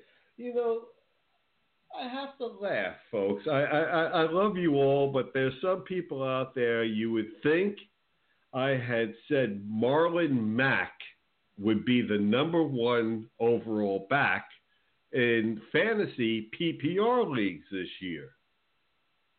I said the guy that was 5th overall in most people's world, he's coming in 5th. And I'm talking Alvin Kamara, folks. I have him as first. I'm sorry, I don't necessarily always agree with the rest of the world. I have Kelsey there at 1 in tight ends. That's pretty much along the chalk, isn't it? It's pretty close. No? It's close, yeah. You still got Njoku in there, but we won't get it back into that. So. Heavens to Betsy. I'm talking about the number one, okay? Right. A wide receiver, I have Hopkins, a believable number one, because people have chalk on that's Antonio Brown. Yeah, but still, Hopkins is what, 2, maybe 3 on most people's boards? Yeah, Odell, Hopkins, and Brown are your top 3 pretty much consensus across the board for the most part. So at 5, Kamara has sent people over the flipping edge. Right. In a PPR, mind you, you did specify that. PPR, folks. Okay, let me just explain to everybody what I'm seeing. Once again, let's pull out something. We talked about Jimmy Graham earlier. I talked about Clay. I talked about Trubisky. Once upon a time, a back that this resembles, okay, to me, a guy that just can pull something out of the blue. Back in 2009, I had said that CJ2K would get 1,700 yards, and I was called a lot of good things at that point, and it ended up that's how he got the name CJ2K when he got 2,000 yards. So. Yeah, while I was out of my mind, apparently I wasn't far enough out of my mind, because there I was taking a guy that had gotten 1,200 yards the year before, and wow, you're calling for more? You're calling for more? It was a fluke. He got that much last year as a rookie. Okay, yeah, shut up, okay, sit back, watch. Let me show you something. 5'11", 203, CJ2K, Alvin Kamara, 5'10", 210. While not as fast, okay, he has a little bit more muscle. CJ2K had over 300 carries to get that 2,006 yards, okay. Alvin Kamara last year, okay, 120 carries, 6.1 per carry. Better than CJ's 5.6. He had 81 receptions, 81 as a rookie. I was just throwing that. You can't make that up. He had that. No, you really can't. No. CJ2K never caught that much out of the backfield, folks. He had 71 targets, 50 catches for 503 yards that year. Okay? This is a our league. Those add up, okay? So when I sit here and I'm looking at CJ2K and how he just the definition of boom onto the scene, I see the same thing with Kamara. Kamara's got talent. Kamara's got speed. He's got elusiveness. He's got hands. Mm-hmm. So let me play devil's advocate for a second, because I'm not saying I disagree with you. I'm not saying I agree with you. Just playing devil's advocate on this question. So how much of that production was because he had a guy like Mark Ingram to pound the defense and keep him fresh throughout the game, whereas now you're looking at a guy who's basically going to be taking 75% to 80% of the touches in that backfield? You know, you see where I'm going with this. How much of that was due to a Mark Ingram doing what you said Derrick Henry needs to do, which is pound the ball into the line of scrimmage, wear those guys down? See, he's still going to get. That's why they brought in Vereen. Somebody.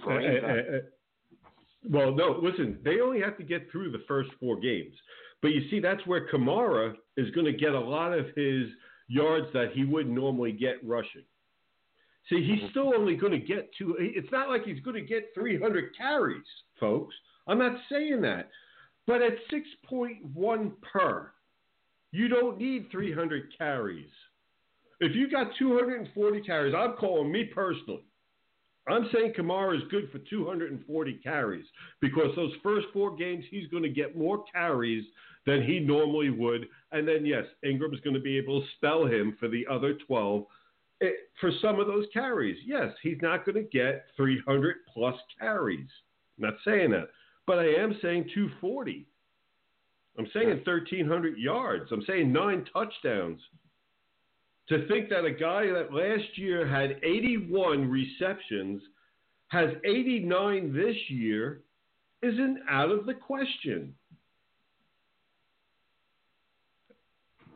I'm sorry. It isn't that big of a reach. To think that a guy that, on 120 carries last year, he put up over 700 yards. I'm saying double those carries and lessen the yards per carry, and he's still getting 1,300. Okay. What's the over/under 5.5 yards per carry? What am I? Hold on. Let me do the math. We've got. I'm saying 1,344 divided by 240. I'm giving him 5.6 a carry. Okay, so you're over. Nice. Okay. I'm giving him 5.6 a carry. He had 6.1 last year, so I'm calling for less yards per carry, but more carries. I'm calling for 8 more receptions, but more yards per. Okay. But because he's getting the more yards at the beginning, when Ingram's gone, you're going to see his touchdown total be a little bit. I got him for 9 rushing touchdowns because he is going to be toting the rock.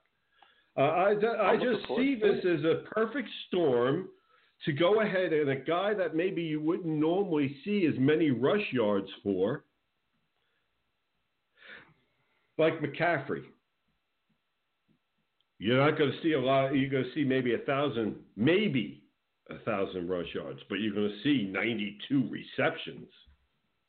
Wow. Way to take my boom guy there, man. Appreciate that. Well, that's how I was leading into it. I just figured you wanted the thunder on both of those, that's all. I mean, you are the jester, so. No. You're going to call me out and tell me if I was wrong or right, and then you was going to go, no, I actually have him as my boom. No, and you were going to finish 80 balls last year. Caught 80 balls last year, 5 touchdowns, 651 yards on those 80 catches, behind Jonathan Stewart for most of the season. I don't think you're going to see his rushing numbers jump as the starting running back that much. I think maybe another 80 carries on top of the 117 that he put up last year, so around 200 carries. Looking at a guy that through the first half of the season averaged about 3.6 a carry. Over the second half of the season, was able to increase that to 4.4 yards per carry. So I think the game started slowing down for this kid, getting a little bit more comfortable. that read option that Cam Newton runs has to be an adjustment for these running backs. You never know what Cam's going to do. Is Cam going to hand you the ball? Is Cam going to go, oh, it's all about me, I'm Cam Newton, so let me run with the football because I want all the glory? That's the wild card in my boom pick for the NFC, is what does Cam Newton do with the football? But overall, I see this kid getting around 1,400 yards of total offense. I think he improves on his 7 total touchdowns from last season, up around 10 or 11 this year. This is a guy that I think you can get in the second round. You look at his ADP, I've seen him going second and third round in some leagues. I don't know if there's a stigma with the whole white running back thing. I've heard it from several people. You know, take advantage of the situation. You got a kid that can catch the football, especially in PPR leagues. We just got done talking about Jester's boom pick and Alvin Kamara catching 81 balls. Oh, this guy caught 80 and 5 touchdowns to go with that. So this is a guy you can get a couple rounds in. And I think this is the guy that's your NFC boom for me at running back. I have him down for 10 overall touchdowns, so we're close. Okay. Mm-hmm. I have him for 1,000 yards. Oh, see, I don't have him running there. I have him in the 600, 700, 800 range. Probably more like 750. I have 92 receptions. I just don't think he's a big enough guy to give the ball more than 200 times. And if you say we go by yours, that would put him at 200 carries on 4.4 would put him at what, right around 800 yards. See, I could see that.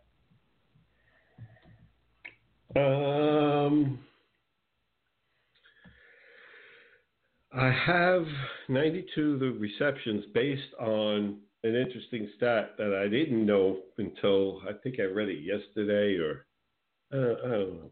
Anyway, I have him as he was the third.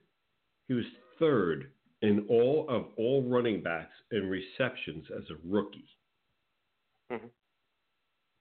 Yeah, I found that a lot. I found that fascinating. For the people that say he won't hold up, though, see, I have a little bit of an argument for that. I really do think that we're talking about a guy who has 1,000-yard back potential in him.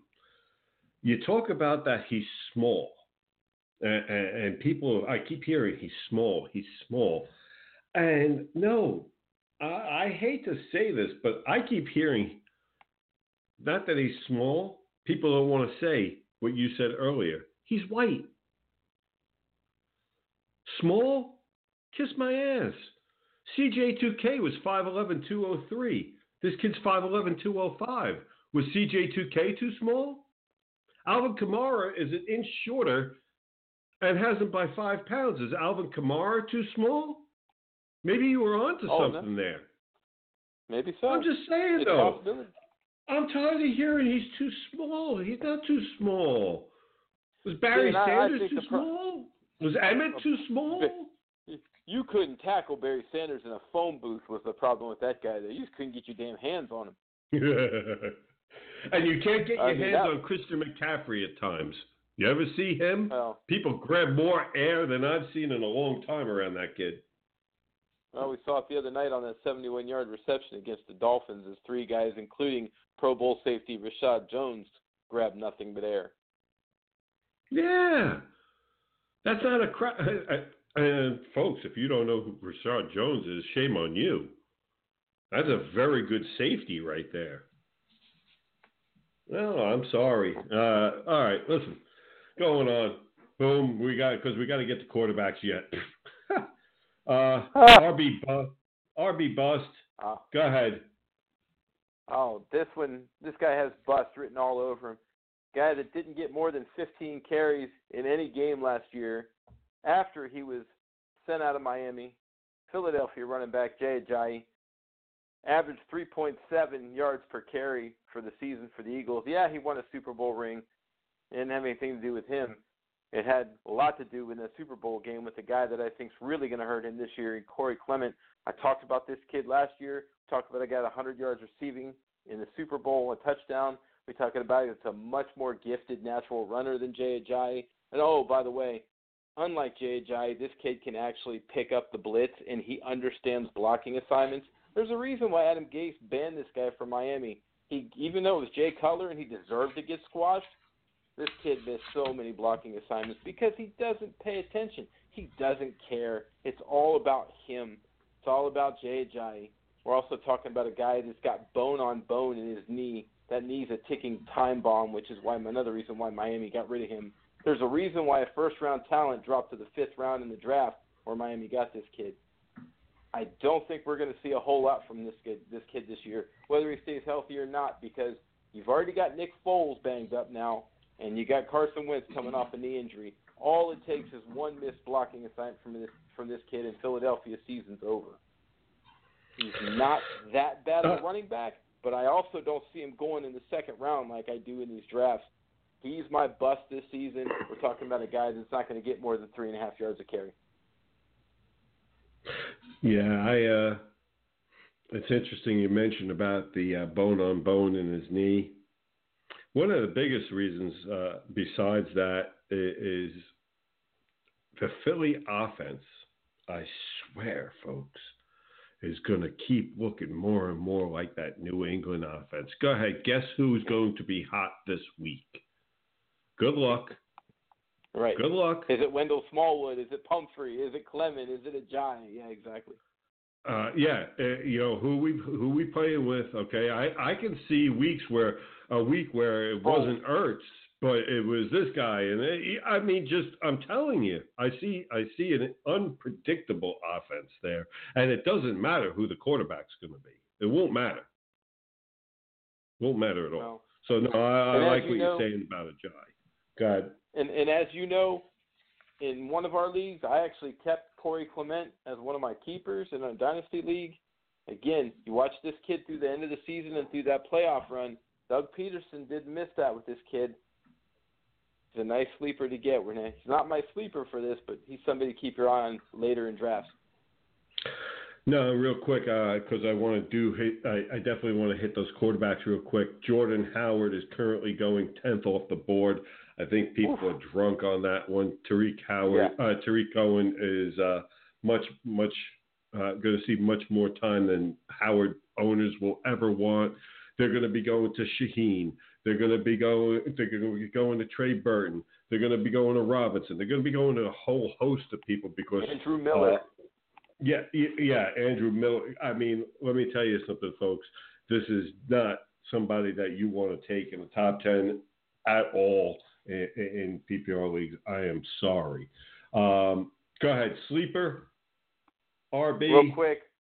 Love this kid. Kyle Shanahan made this kid the 5th highest paid running back in the league. Running back Jerick McKinnon. He sees his own Alvin Kamara. He said it.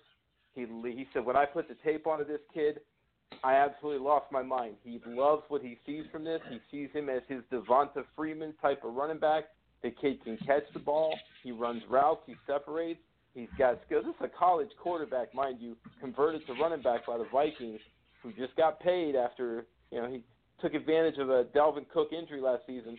He's in that Kyle Shanahan offense in Frisco. They just beefed up that offensive line in the draft through free agency. You got Jimmy Garoppolo throwing the football. I think Jerick McKinnon is a guy that needs to be going a lot higher in drafts than he is. Look for at least 1,300 total yards from him this season is my bet. Wow. How many? 1,300 total yards. Oh, total. It scared me for a minute. Rush receiving. Interesting. Folks, I got a guy who's it's one of those picks. I can't sit here and tell you the level of, you've got to be kidding me. When I take a look at my sleeper, he's probably the most talented running back on his team, and he'll miss the first 2 games. Aaron Jones for the Green Bay Packers is a guy that's going to miss the first 2 games, and then after that, notice I keep giving you guys that more towards the end of the year. Well, this is more towards right after he gets back, because they really don't have a back that compares to what he can do. If you missed what he's done at UTEP, I'll give you some examples. His sophomore year, 1,321 yards for 5.5 per and 11 touchdowns. And, to follow that up, he went his junior year for 229 carries, 1,773 yards, 7.7 per carry, 17 touchdowns. He can also catch the ball out of the backfield. He caught in sophomore, junior year, a combined 58 passes for just short of 600 yards, in those years, and 6 touchdowns. So he's a weapon out of the backfield. He can run between the tackles, run to the outside. He's got that speed. Again, Aaron Jones is somebody that you should own. He is a definite sleeper. He is not listed on the top 65. I have no freaking clue how that happens. Moving along, real quick, JT, do you see why? 65. Oh, yeah, absolutely. He's listed behind Wayne Gallman. That's pretty sad. That's really sad, actually. He's listed behind Wayne Gallman and Jonathan Stewart. I would say the only thing that I could come up with for why he would be getting knocked is he's still got Williams, he's still got Ty Montgomery.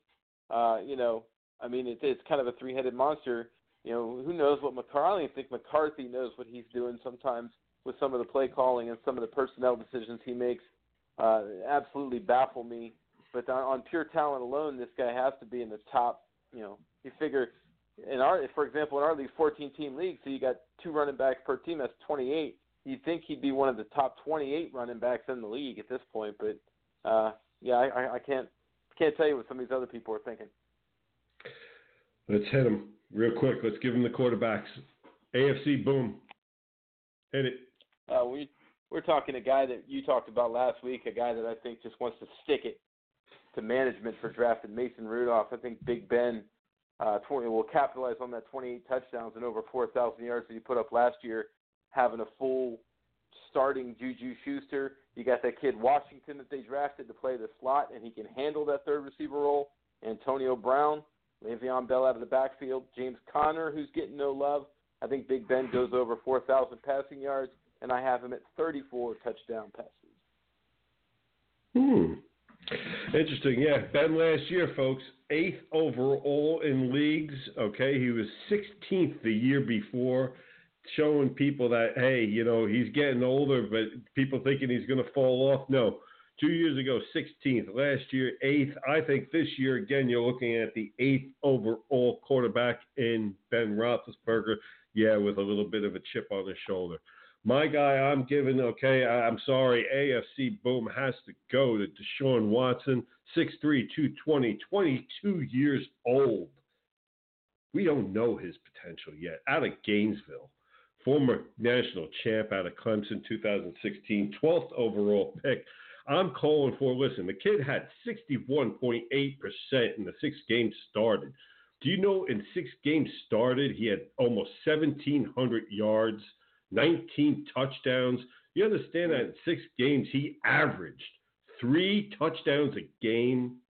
That if you extrapolate that over a full schedule, that is 4,530 yards, folks. That he averages 7.4 a carry. He is a weapon to run. He is an arm. He's not afraid to throw it. He's got great weapons around him. Fuller with the speed is emerging. If he can stay there, he's been emerging. And, of course, you got Hopkins on the outside. And I'm telling you, this is a kid that's ready. 4,200 yards, 31 touchdowns, 20 interceptions. I'm calling for that. And I feel pretty confident in that, making him my AFC boom. Moving along to AFC bust. Everybody widely knows I have called for Mahomes as a bust for this season. Again, I'm putting the caveat on for this season. AFC bust will continue on. JT, who are you giving? I would go with Phillip Rivers. Yes, he threw for 4,500 yards last year. Yes, he threw for 28 touchdowns. I think he's a fringe quarterback one. I think he's drafted a lot higher than he should be. We're talking about a guy who doesn't have the deep arm that he used to. And let's be honest, his arm likes to write checks that his ass can't cash these days. Lack of weapons, lack of offensive line help. I think we finally start to see the old man show some chinks in the armor. Phillip Rivers is my AFC bust. I'm not 100% sold on that because the passes out the backfield. I understand Keenan Allen may or may not, but the guy that I think everybody is forgetting is the former 7th overall pick the year before, Mike Williams. I'm hearing Mike Williams is going to go ahead and be that red zone target as they go into a year without a true weapon at tight end. Right. This is the guy that you're going to be looking for as a red zone target, folks, and probably a pretty decent guy to look at as a flex wide receiver, maybe a wide receiver 3 in Mike Williams, because they don't have big weapons. And a guy that, like I said, 7th overall. So I don't think it's going to be one of Phillip Rivers' best years. A complete bust. I don't know. Maybe. I don't know. You're higher on Mike Williams than me. You're higher than Mike Williams. Probably. I'm not a Mike and Williams that's guy. probably the difference. Yeah. I am definitely higher on Mike Williams than I am probably a lot of people. I like Mike Williams. I think he's going to step up a little bit, be that red zone target. AFC sleeper.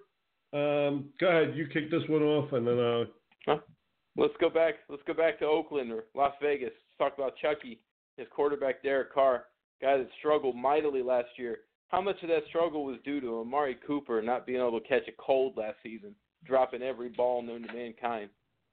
A little bit of influx at the left and right tackle position. I think Chucky gets that solidified. I think he is a positive. I mean, this guy made Brad Johnson a good quarterback in Tampa. I can't wait to see what kind of positive influence he has on Derek Carr. I think Amari Cooper, they said, and everything says he's back to form. Jordy Nelson, Ryan Switzer, Martavis Bryant. I think we see a big year from Derek Carr. Okay. I'm going. Sorry, it's not a homer pick. Ryan Tannehill, folks. I know a lot of people like to bash this guy. He is the 26th quarterback being taken. He is currently 8% owned. I'm not sold on their defensive line, and I'm not sold on their left corner across from Howard, with McCain or Tankersley playing that other corner. Right. I think this defense is going to get scored on, which is going to help the idea that, he's going to have to be throwing. But, folks, let's take a look at something with Tannehill, because, he had 2 years with Sherman as his OC, as a rookie, came in, 2 years with Sherman, 2 years with Laser. Okay, now he's had a little time now to be with Gage and Christensen. All right, and after his rookie year, you have to understand, even with all these changes, he's never been below 60% completion. 2016, his last year that he played, 67.1 was a career best. Now, also understand that over that time, he only threw over 13 interceptions once back in 2013. 3 years of a QBR of 88.7 or better. I don't understand how people aren't paying attention to what this young man, how he's progressing through the mess that was the Philbin era and the 2 OCs there. Now, at the end, and I've given this stat before, and I'm going to give it one more time.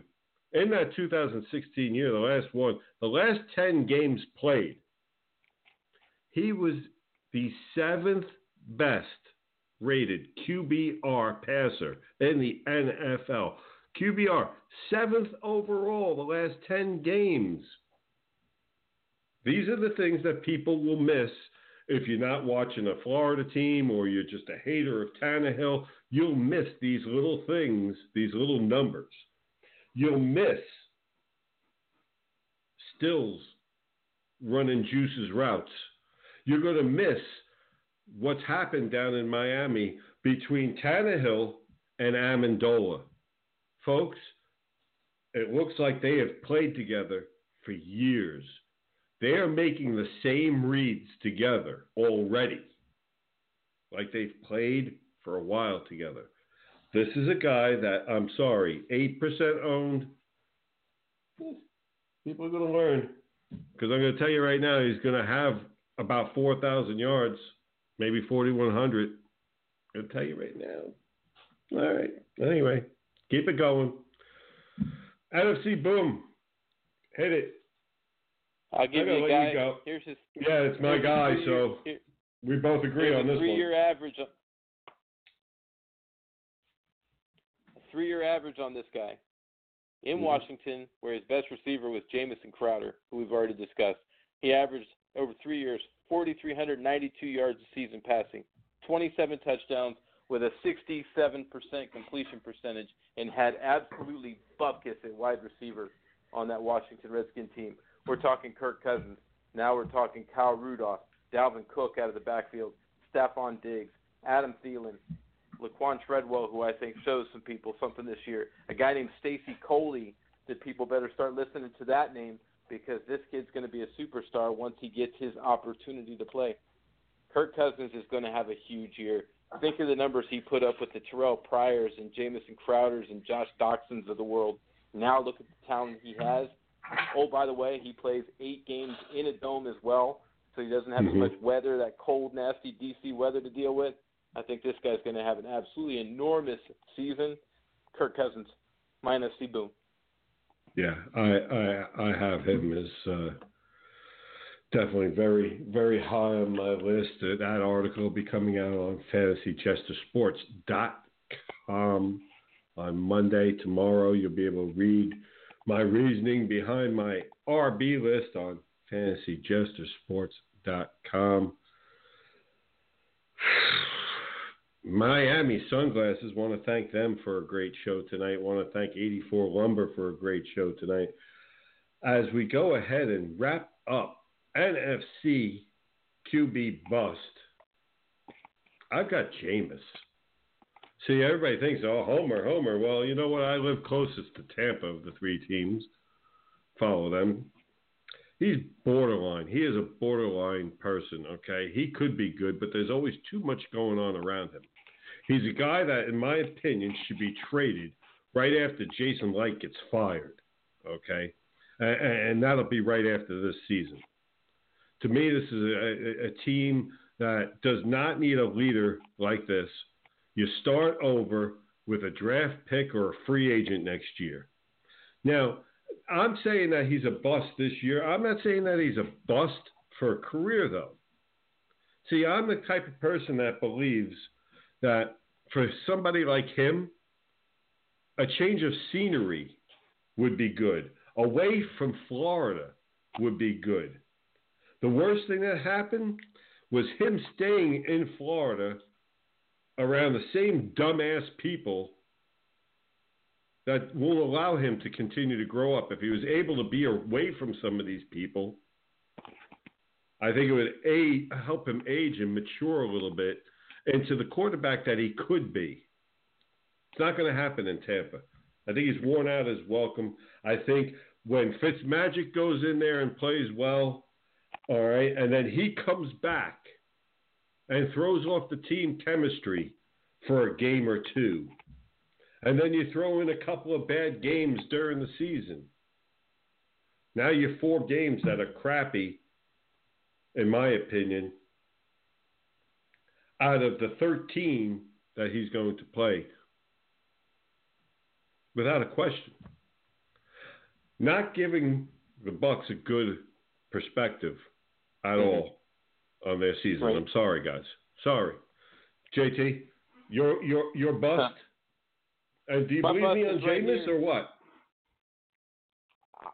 I don't think Jameis is even relevant at this point. You look at his draft position, I think it kind of goes back to some of the Jamison Crowder talk. I don't even think the guy's getting drafted high enough to be considered a bust at this point, which still lends credence to what you're saying.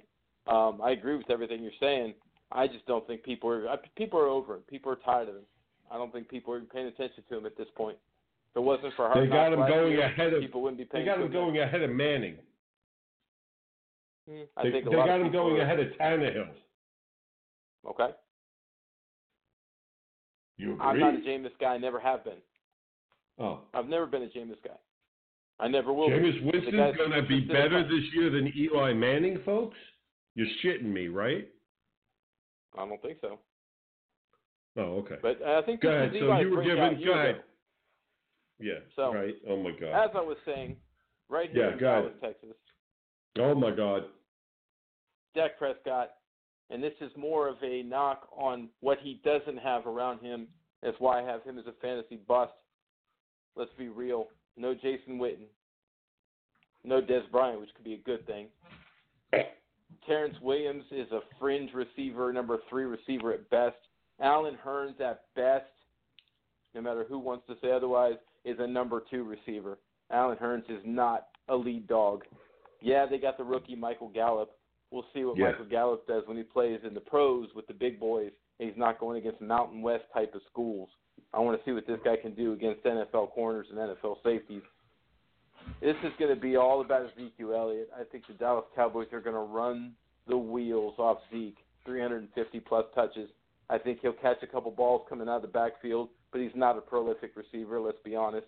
And again, no Jason Witten. The tight end position is just as bare as old Mother Hubbard's cupboard. So let's be real. Less than 3,000 yards passing for Dak Prescott. I'm avoiding Dak in all leagues, not because of Dak, because he's got nothing around him. I believe Dak could be a bust this year. I have him in a dynasty league, so automatically I believe for sure, without a question, he'll suck this year. And I will be looking to hopefully upgrade at some point, somehow, some way. You never know. We'll see how that all goes. And by the way, thanks for reminding me that our draft is tomorrow. I was thinking that it was next week, and would have completely missed it. Would have completely missed it. You got 2 and 5. Wow, sugar. I did not know that. I thought it was next week, to be honest with you. Real quick, folks, sleeper. We both are giving Trubisky. We'll give that and more next week. But that's our wrap up there of the quarterbacks. And sleeper Trubisky, yeah, without a question. We'll go into that more next week. JT, good stuff, man. Absolutely. You wonder why. Looking forward to having you at the draft tomorrow. Yeah, well, hey, listen, I would have missed it, so thank you. I appreciate that. Good stuff as always. Folks, and, getting to what JT was talking about earlier about FXE and all that, we're trying to put together. It's not a secret that we go ahead. We love doing wrestling shows, and more so, we love helping charities. For those of you who don't know much about the Jester, we do this. We love being able to bring you the best sports, great guests when we have our guests and all that stuff. But we do it to use this platform for good. We use this platform to help children, whether it's through Make-A-Wish or wrestling events through FXE. And that's what's going to be coming up. We're hammering out details. We have narrowed it down to 2 venues. We have about a half a dozen of the wrestlers coming back, and going to be interesting there how that breaks down, because some of them have completely disappeared. Like Joey Cage has just run and is still running. Haven't heard from him, so it'll be interesting. We've got Mako, Renegade, and all the guys. But was he ever really here? Let's be honest. He fought a cook. Yeah, exactly. And you know what, folks? Seriously, though, FXE, let's pay attention to what's going on. We're thinking about some bands. We've got a whole big show that if you're in the Florida area for sure, you're going to want to definitely make sure you catch. And never mind. I'll tell you what, we're going to talk more about FXE next week because I need more time to go into some of what's going to be going on. So tune in next week. Thanks so much, everybody. As always, I am the Jester, and I am out of here.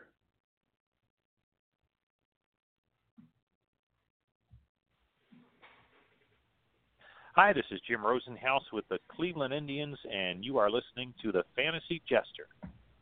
That's right. As we come back off of the commercial, and it is